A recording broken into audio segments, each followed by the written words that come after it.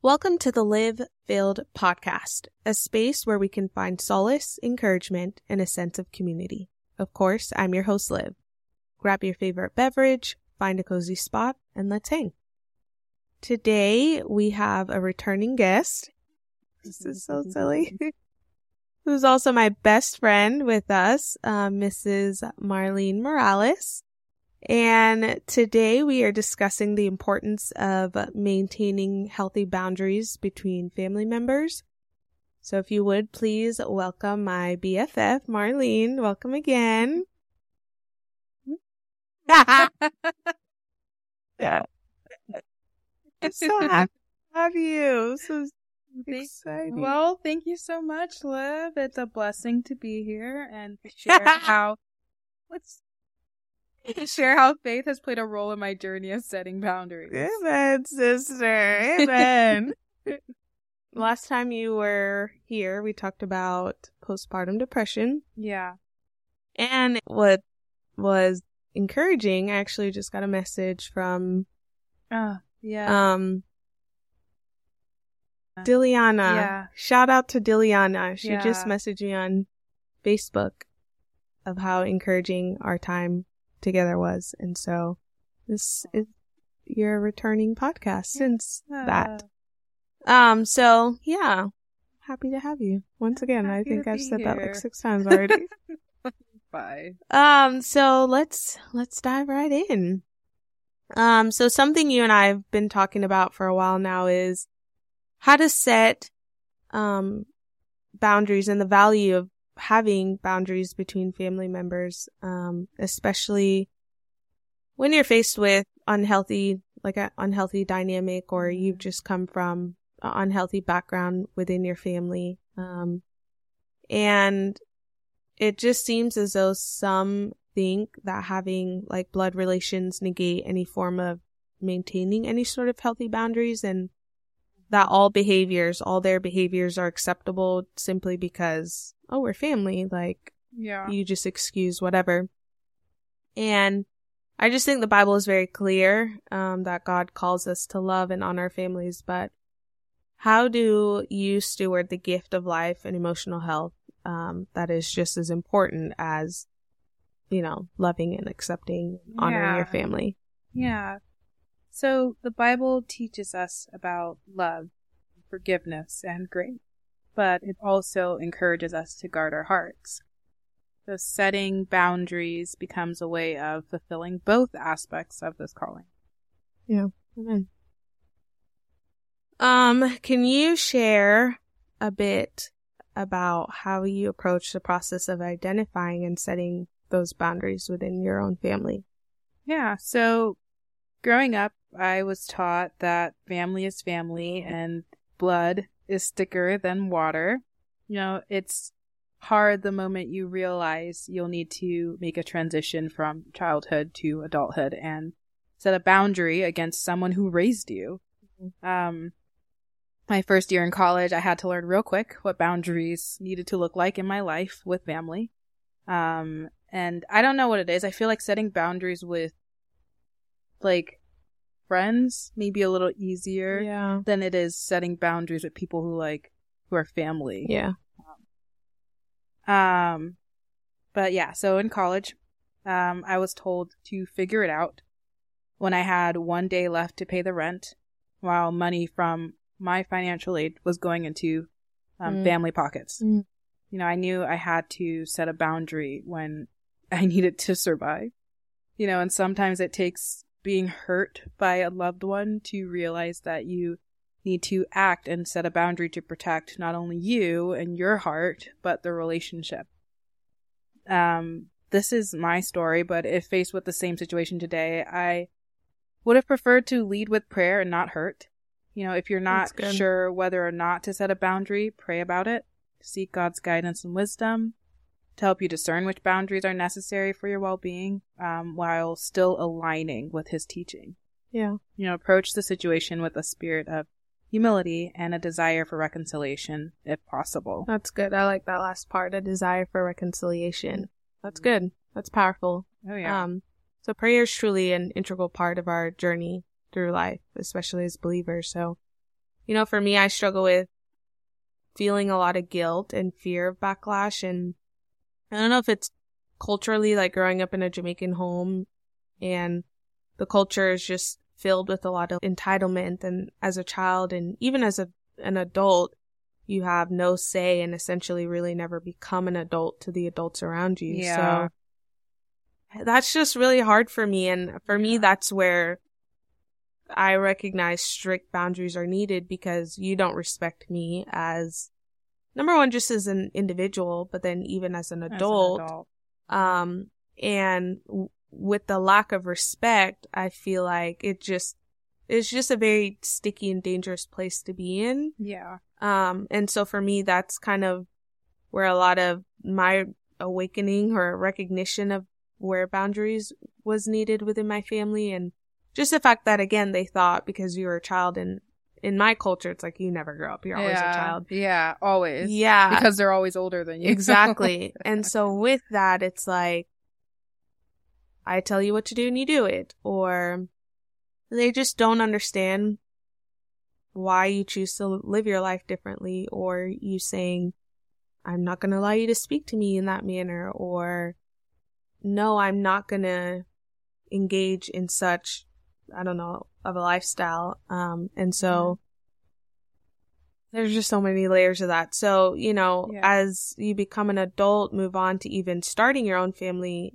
like I just stated, you're just not respected or even given the room to set healthy boundaries within the family unit. So in the last few years, like, therapy has helped me a lot to set some of those boundaries and stay faithful to the process of leading a healthy emotional life. I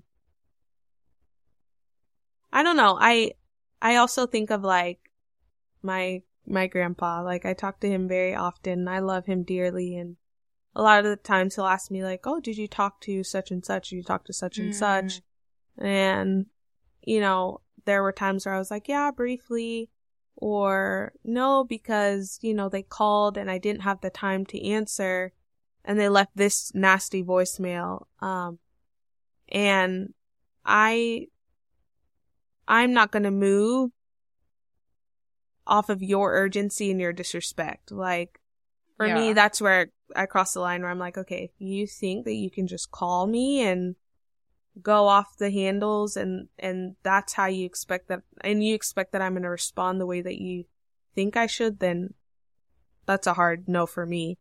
And so just talking to him, his response would always be, well, this person is this to you, and this person's that. And it's like, wait a second, Grandpa. Like, I understand that. Yeah. But like you said, if I wouldn't let somebody on the street talk to me like that or dictate how I run my life in that manner, what difference does it make because this person is related to me? Exactly. XYZ. Like, no, like, you need to have more respect for yourself, and I need to have respect for myself, So it's just hard. And then, it's just really hard. I hear you. It really is.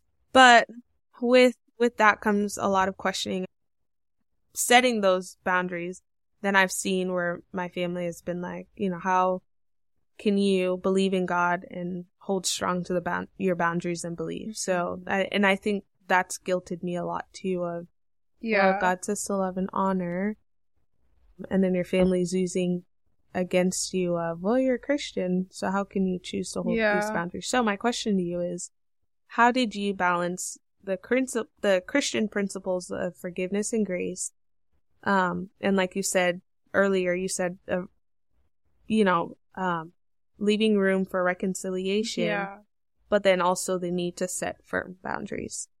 Yeah. So forgiveness and grace are fundamental aspects of our faith, and I believe in extending them as God has extended them to us. However, setting boundaries doesn't necessarily mean harboring resentment. It's good. By establishing healthy boundaries, we can love from a distance when necessary, allowing God to work in the hearts of all involved. So, I remember when my grandmother was alive. I loved her so much. She was born her birthday was the day after mine, so she would always say that it was her birthday present. Sweet. She was a resilient prayer warrior. And she was a fighter. You know, she fought for her family, from immigrating to the U.S. to taking care of grandkids. I loved her, you know, but, you know, she had this mindset that family needed to be together no matter what anyone has done. So similar to kind of how your grandfather thought about it. You know, I'm a believer that you can forgive, but it doesn't mean you have to be all up in someone's face. Yeah. You know, I was a victim of molestation by my uncle at the age of 15. And it took me over 10 years to get to the point where I forgave a man who ruined my childhood. But forgiveness for me looked like surrendering all of the hurt to God and telling him he does not deserve forgiveness, but I forgive him. And thanking God for all the times that he has forgiven me. I think, like, when you look at people, and you realize that, you know, you guys are all human and we all, you know, sin. And it's like, you know, kind of, I don't know, look at it as if I'm human and I make mistakes and I want forgiveness from God, then I'll forgive him. Yeah. Yeah.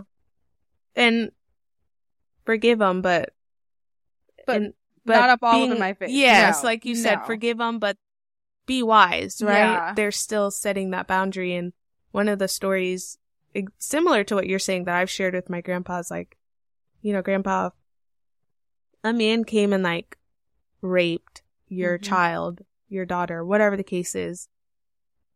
Yeah, you can forgive them, and you should. As a believer, we're called to forgive, and that's a process. I'm not saying you just wake up and you forgive and everything's great. That's a process, and that's a conversation for another time. But you use wisdom. You would never leave that man with your daughter again unsupervised, or maybe even supervised. I don't know, but that's a boundary. Yeah. It's not like, it's a boundary, and it's wise and it's safe to put guardrails to make sure that that does not happen again. Not that I'm saying this person will do it again, but maybe they will. Who knows? I don't know. And again, that's a topic for another time, but there's wisdom, and guardrails to put up, aka boundaries, to protect your daughter, protect you, protect your family from those things happening again, and still forgiving. Yeah. But I think, at least in my experience, families just think that, oh, because I forgive, or again, because you're my family, exactly, then we should act like none of this happened and sweep it under the rug and just keep on living. No, you still have to be wise, like you're saying. Yeah. You still have to be wise. I thought we think, no, I don't know if it's a cultural thing. That's what I'm trying to figure out, because my culture is a Caribbean culture. It's kind of Caribbean. It's a Surinamese culture. So I don't know, like, if maybe it's kind of like, it's just because it's the older people that think that way, right? Maybe. Like, in that culture. So I don't know. Or is it, right? Because I didn't grow up with a lot of even conversations that I am now able to have today. Honest conversations about anything and everything. Yeah. In my culture and in my family, a lot of things were like, whatever happens in the home stays in home. And to a degree, there's wisdom in that also. Yeah. But I grew up with that, like, don't say anything. You see anything, you close your mouth to your child. Don't talk about certain things. And so I wonder if it's also that, where now what's available to us is we can go to talk to a therapist. We can go talk to a pastor. We can talk to our friends about these deep-rooted issues where maybe our family, our culture, or whatever, they didn't have that stuff, so it was just thrown under the rug and act like it never happened. So how do you create boundaries if that's how you're even living? I don't know. That's good. But going back to what you said, I love what you said. Setting boundaries does not mean harboring resentment, and I think that's really powerful. And it literally takes Christ to get there. Yeah. It seems as though that concept is so foreign, at least, like I was saying with my biological family.